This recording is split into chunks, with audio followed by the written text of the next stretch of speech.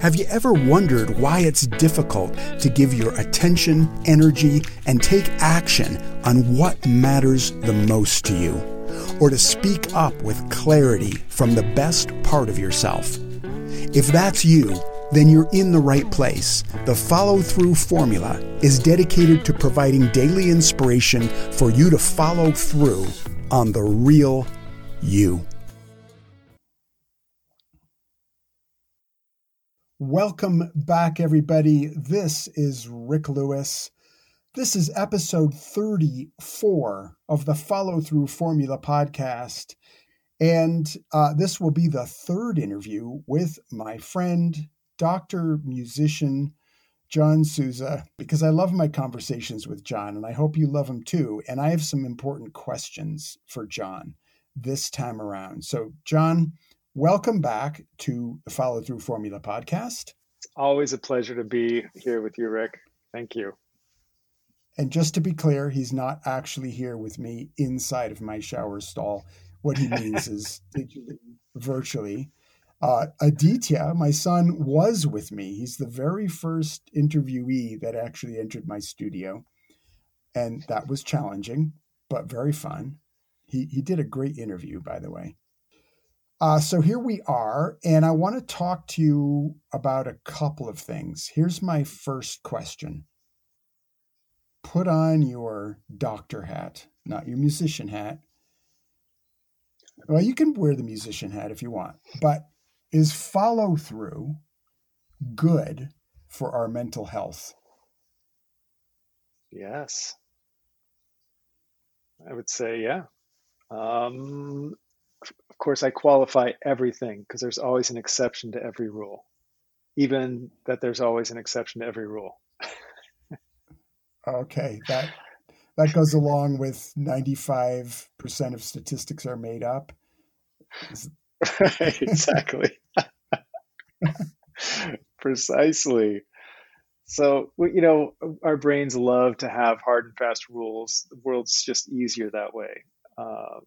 So this is all qualified with, there are going to be variations.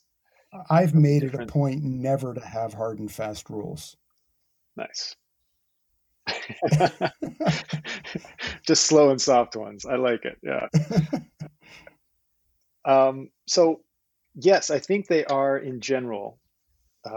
It's rather follow through is good for your brain in general, for your sense of being able to accomplish things. Self-efficacy, social learning theory, which is it's an older theory of human development from a guy named Albert Bandura.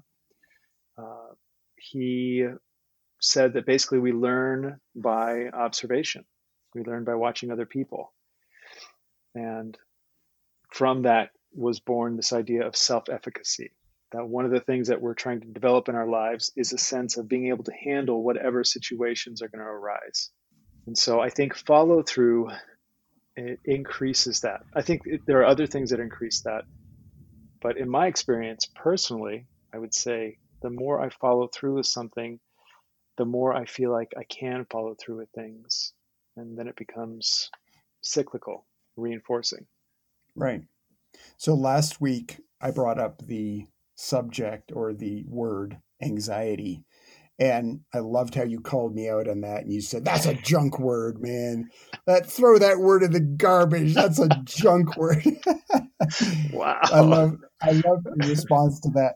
No, but just your point that, okay, come on, let's call it what it is. Anxiety is fear.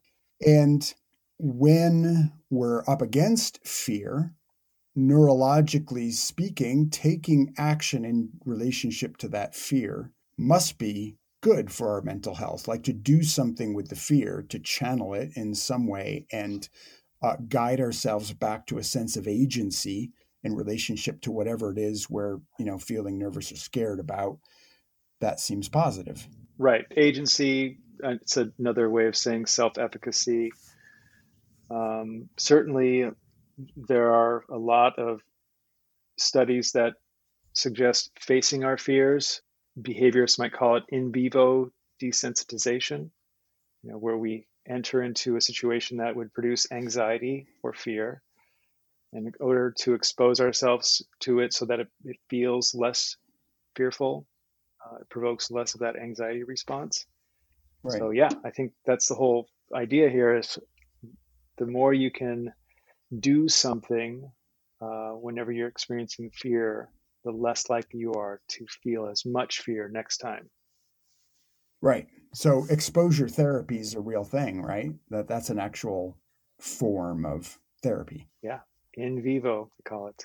Oh, okay. In vivo, that's the same as exposure. Yep, in vivo desensitization. How come you always have really fancy ways of saying things that I try to say one way and then you've got a better way of saying it? Why is Because that? I paid a lot more money for my diploma. Hey, I paid a lot of money. That was $69 from that Institute of Bolivian Backwoods Institute that I got that from. It's up on my wall. Okay. Um, so we've proven you have better terms for things than I do. That's the first thing we've accomplished so far in this podcast. Secondarily, exposure to things that create a stoppage in us. And I like to call them stop rules that we have internally, these stop rules. And the stop rules are old programming that comes from stuff that happened a long time ago where we got scared or shamed or judged. And a part of our brain just made a little mental note and said, I'm never doing that again. And from that point on, whenever you run into a circumstance in your life that has any associations with those cues that were registered at that moment in time, your brain sends out the stop rule signal and goes, well, caution, warning, don't talk to redheads, don't pet stray dogs, don't stand up in front of the class and say anything, whatever it is, whatever the rule was. And we carry those for a lifetime unless we update them with adult learning experiences. And I've often referred to these unaddressed patterns as youth learning experiences. And we have to actually design adult learning experiences into our lives to remap those youth learning experiences. Does that correspond with your thinking about how this can work? 100%. I would say that's exactly what all psychotherapy is helping people have these adult learning experiences. And unfortunately, I think our society has held out hope that there's going to be a fast and easy way to do that. Um, but I think time has told us that's just not how it works. There is no magic pill. There is no magic technique. Like right now, what's called EMDR, uh, eye movement desensitization reprocessing, which is basically somebody moves their finger back and forth, and the idea is that as your eyes go back and forth and you're processing difficult memories, that it gets reintegrated or processed in a way that Right. makes it less present or less controlling of your day-to-day experiences and thoughts. That's sort of like the big thing now. Everyone wants EMDR because it's fast and it's quick and can work through tons of stuff. I just don't see that in my own practice. I've tried EMDR. I've gone through some trainings, and not calling out EMDR specifically. I would say in general, though, our society is very much looking for fast and easy things to correct what are typically long-standing patterns that will Right. require at least half the amount of time it took to form to resolve. Right. Yeah, that's a sobering thought, but I'm right with you. I mean, I've been on what I would call a personal growth path for well, I'm almost 60 and I got really interested in this when I was 14. So, it's been 45 years. I've been actually studying and experimenting with and actively doing things to free myself from limiting patterns. Mm, And boy, does it take persistence and self forgiveness and patience. it sure does. And I'll tell you, Rick, I think one of the variables that is often overlooked or minimized in a society that focuses more on individual agency is context or environment, and just how much of a part context and environment plays in how we think, how we feel, and how we act. Uh, Malcolm Gladwell, in his most recent book, Talking to Strangers, he highlights this phenomenon. And he looks at some different countries and different cultures and how they have different outcomes, partly because of the social cultural environment that's created, for example, around the use of alcohol.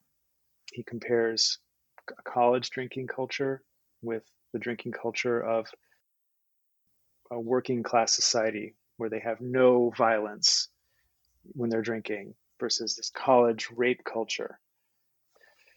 So don't dismiss where you are in terms of every day you're in a different culture or different environment and how that might affect your ability to really work on some of these internal patterns that you have.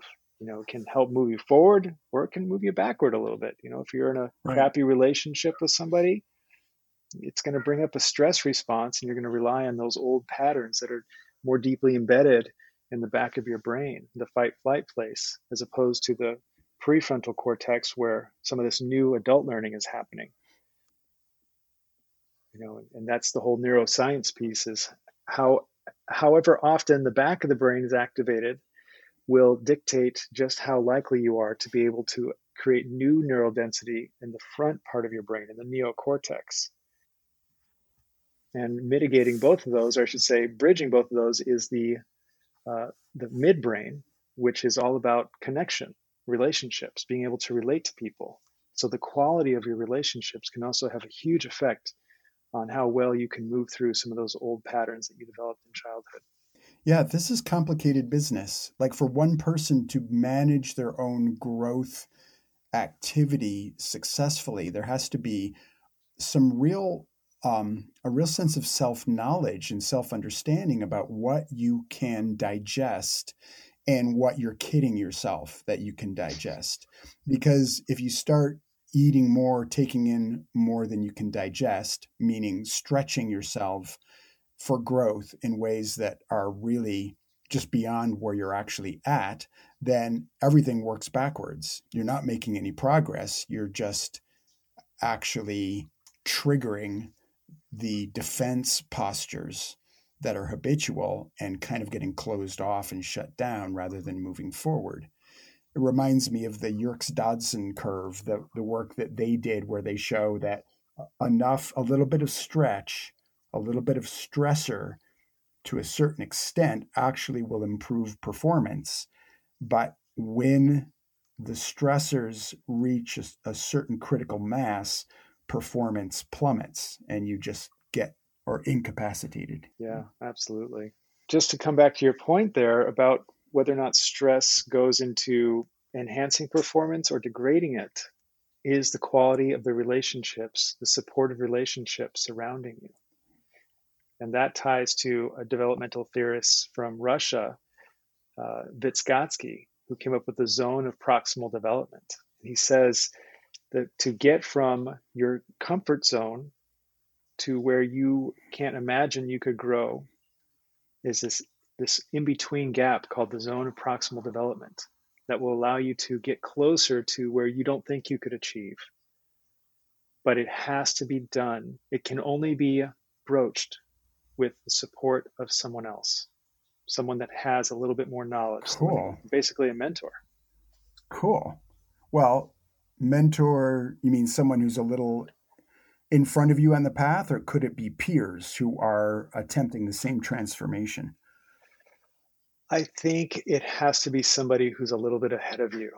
But I don't know what that means. I don't know how to qualify what a little bit ahead of you means. It could be a peer who is literally just like, Mm-hmm. I don't know, a couple of steps ahead. Well, maybe what's needed is you need to see an example of someone who, to some extent, has made the leap you're trying to make, because when you see it, you go, okay, I know it's possible. Yes. And that moment of seeing someone else who has taken the step you want to take or made the leap you want to make is so powerful. And I can say that in my own life experience. There's so many times where I've been hitting my head against a wall, and then I get myself around somebody who's actually done it. And they don't even have to give me the play by play of how they did it. It's just being around that person and seeing, oh, they did this, that somehow shifts something in my cells. And I'm just like, okay, this is possible. I'm looking at it. It's right in front of me. Right. So what is that? That's fascinating. That's a fascinating dynamic. Right. Yeah. There's that modeling. Somebody it's social learning theory again, coming back to Bandura's social learning theory. When we see someone else doing it, we we learn. We learn how to do it. I'm reminded of the 4 minute mile. I Right. don't know if you're right. No one thought that was possible for Ron a Bannister. long time. Yes, yes. And he comes along and he does it, and everyone says, "Great, I guess we can do it." Yeah. Yeah. So Cool. Well, so like now, that place where you get to where there's that leap you have to make, I would just call the hard part. Now I know I can call it the zone of proximal development. And yes, so I've just made a big leap in my ability to sound more like I know what the hell I'm talking about. perfect. And you didn't have to pay anything for the diploma. That's great. That's right. So, okay, here's an interesting twist on the conversation. So, my first question was, does follow through help your mental health? And we're agreed, and the research is agreed, that when you take action steps towards something that feels impossible or beyond your limits or difficult or scary, it frees something up in the neural pathways or reorders something that makes it easier to take those steps the next time. And so from there, the next question I have, and this is something I've just been thinking about today because I spent some of today practicing a game that I wrote probably a year ago. And the game is called Pause Before More. Hmm. And the game essentially says when you're consuming an experience or an activity, we could use a simple example like dessert. And if you're eating dessert, if you're eating really quickly and it just tastes really good, you can wind up having 4 helpings without pausing, without even registering that you only needed 2 helpings or Do you really one. only need 2 helpings, though? I mean, four sounds really great to me.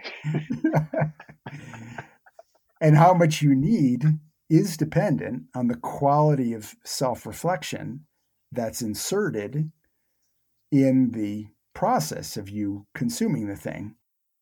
So for me, I was just moving that over to my work life, my work schedule, and being on the computer. And I brought this up in a recent episode because I was sharing with the audience that I had gotten into kind of an obsessive addictive habit of checking the number of downloads of the podcast throughout the day. And I keep refreshing it like a rat pressing a lever for just the most delicious rat food that has ever been created. And I'm like, Absolutely. oh boy, 3 more people looked at it. Oh boy, 20 people just listened to it. Oh my gosh. And I'm like pressing the button over and over just to see how many people have downloaded. And so I think it was just 2 days ago. It all blurs together now because since I'm doing one of these every day. But anyway, it was a couple days ago. I said, "All right, I have noted that I'm doing this repeatedly, and today I was recording at like 5 a.m. and I said today I will not check even one time. I'm making this commitment."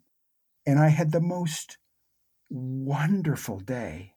It was hard at first. First few hours were hard because I wanted that little hit, that little dopamine rush of, oh, a few more downloads. I refrained.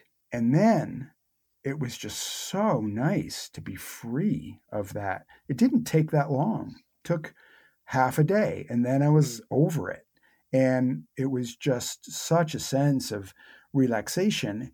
And it helped me to keep my attention on what really matters right. and to follow through on what's actually important, which is the thing that would create that kind of result, not on Yeah. checking if the result is happening.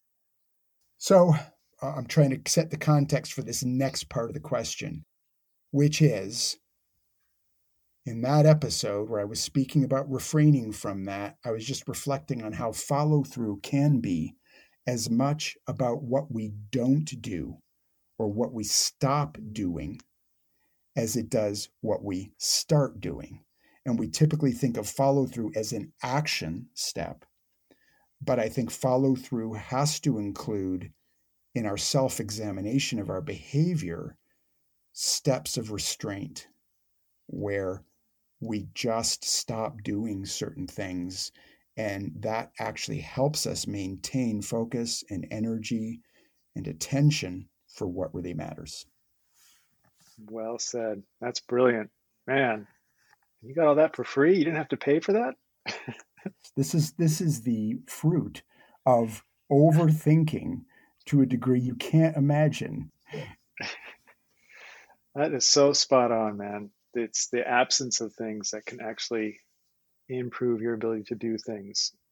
Lots of people, I think, have framed this differently. I think of Stephen Covey and his 7 Habits of Highly Effective People, or one of his follow up books, First Things First. And he talks about production versus production capacity.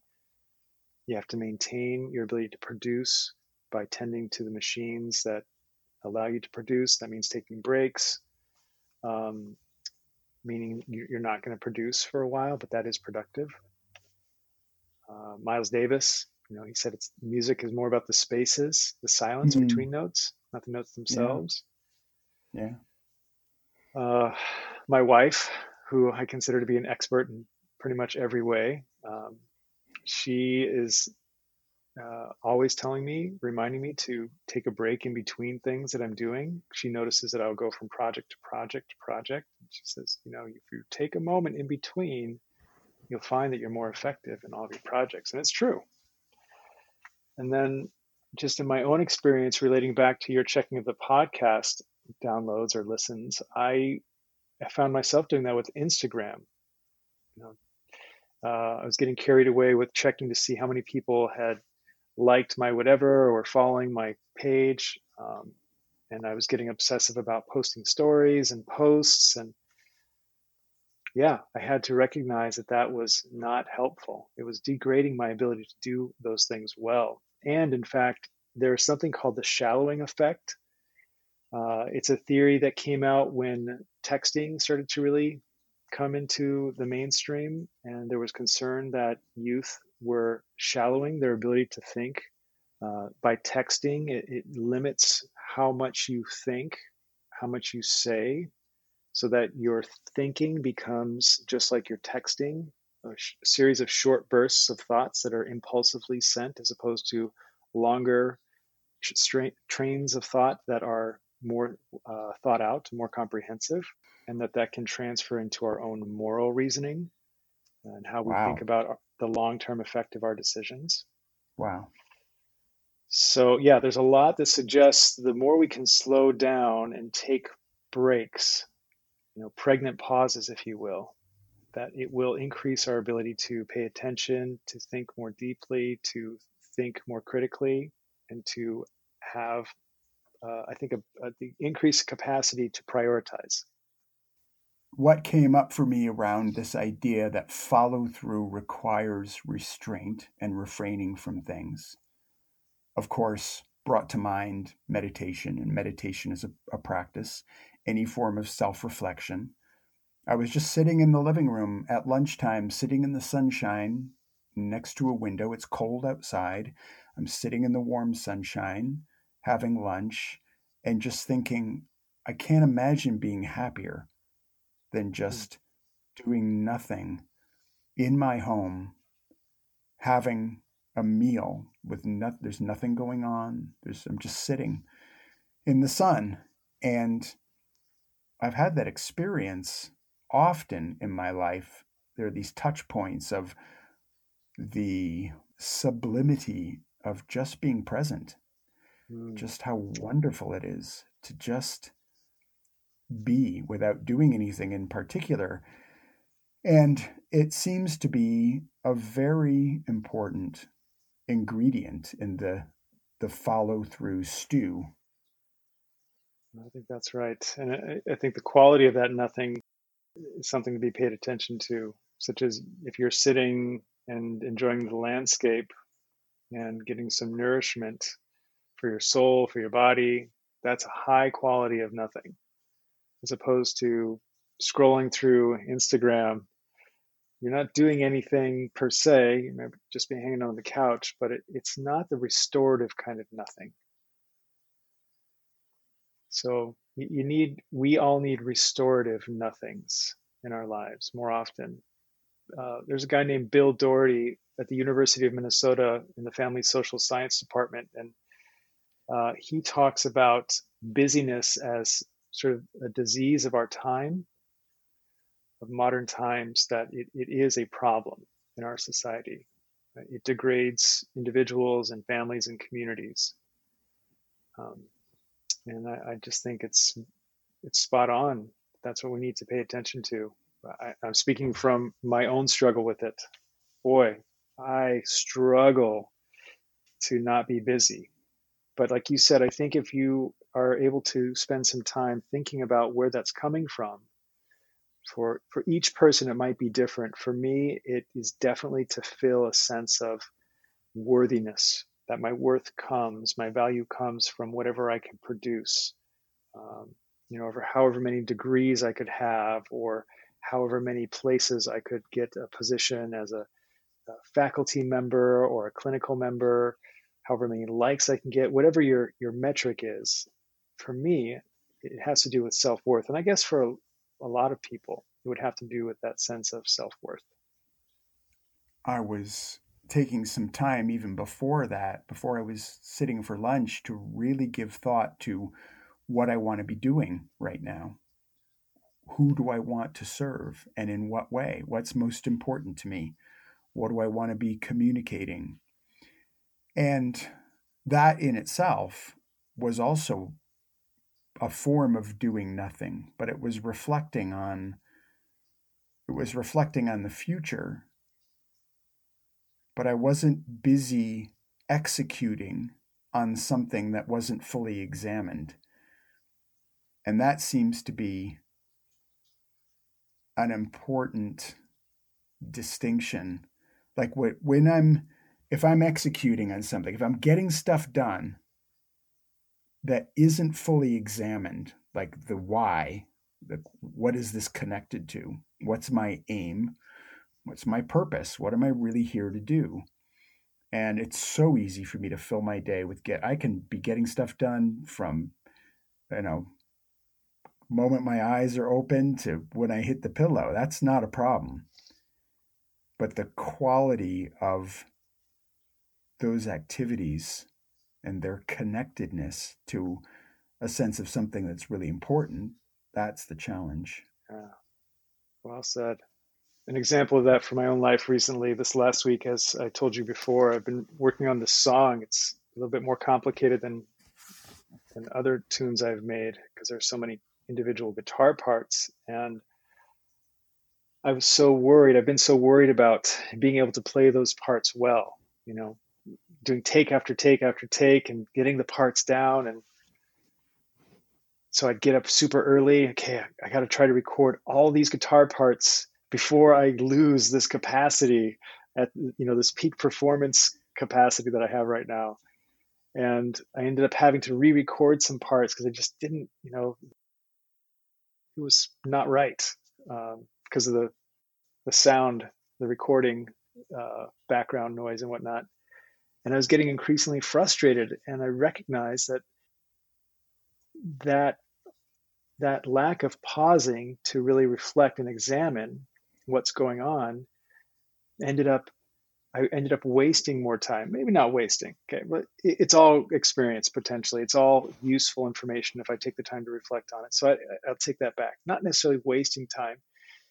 It's not as high quality time. I will result. It will lead to me feeling more frustrated than satisfied because I didn't take the time to pause and reflect in between my sessions or in between my recordings. I had this sense of urgency, or what Covey calls that scarcity mentality, that I'm going to run out of something if I don't get it all done now. So instead of taking that reflective time to assess. I thought of wanting to start a club called the 1 Hour Down Club. Ooh, And imagine if we just had a group of us and somehow people just get together and you just daily chime in and go, did you manage to clear an hour where you just did nothing? And, nothing could be any type of self reflection, digestion, contemplative, could even be physiologically based, like, you're going for a walk or having a bath. But just how many people could use that? well, I think it's a great idea, and I almost guarantee it would lead to an increase in productivity, not a decrease. It's amazing though, just thinking about that. I notice my own fear responses coming up, like, what? An hour a day? I can barely find 15 minutes a day to sit down and take a breath. It's this sense of it's this deep ideology, especially in Western cultures. Now I'm just speaking to the United States here, that this your worth is in how much you do, how much you can do. And if you aren't able to succeed, it's your fault. That's a deep ideological truth in our society. Right. Pull yourself up by your bootstraps. Anyone can succeed in the United States, that kind of mentality. And it creates a real sense of isolation and potentially shame. Um, if you aren't able to do that, it's your fault. So I don't know what the answer is there. I think it's probably a both and, that yes, you can do something and you have to pay attention to your context, your relationships, because they can support or hinder your ability to be productive. For example, having a spouse who says, hey, why don't you take a break? Don't forget, taking a break here and there is a good thing. That's helpful. Right? As opposed to if I had a partner who was herself just totally, well, she is pretty driven, but she's pretty good at maintaining perspective too. But if she didn't have that, it would be really easy to just try to produce all the time. Doing nothing is a great idea. Sign me up. Okay, you're in. You're a founding member. All right.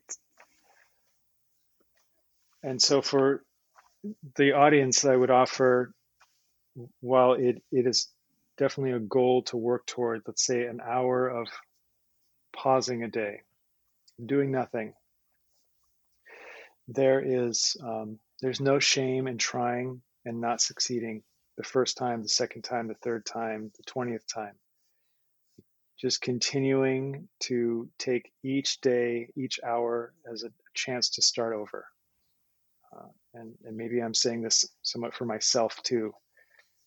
I mean, most of what we share with people is we're trying to learn that lesson ourselves as well. So just reiterating the importance of being kind to ourselves, being gentle with ourselves. You brought up earlier the shoulds, what we call shoulding on ourselves. Don't should on yourself. Don't ought on yourself. Don't must on yourself. Um, and if you recognize that you're doing that, that's a time to step in to a softer, compassionate place for yourself. And if you can't do it for yourself, reach out to somebody and ask them to offer you some compassion and kindness. You might need to get it from outside of yourself for a time. But that is one of the only things that can really bring you out of a low space or a funk and get you back into the process of following through. I love that closing wisdom. Thank you. Yeah. Thanks for the opportunity to share and dialogue back and forth. I love our conversations. Me too, as always. All right. Well, we'll stop here so that you can get back to all the things that you ought to be doing, that you must be doing, that you should I be should doing really right go. now, but you're not doing. All right, John. Thanks very much. Thank you, my friend Rick, and look forward to another time. This has been episode 34 of the Follow Through Formula podcast with my good friend, musician, and wise doctor, John Souza. I'm Rick Lewis. John won't be back tomorrow, but he'll be back soon because we like having him here. But I'll be back tomorrow. All right. Thanks, everybody. Take care. Hey, thanks for being here and being a die-hard listener down to the last decibel. My vision for these conversations is that you get informed and inspired to take consistent action on the real you. If these podcasts help you to do that, I'm thrilled. And if you'd like to take that work to the next level, I invite you to join me inside the Life Leap community, where I'm creating a culture and a support network for those who want to pursue what matters most in their lives. To learn more, just go to gamesforconfidence.com and click on the Life Leap menu item. I'd love to see you on the inside, and otherwise, I'm sure we'll meet again in another episode.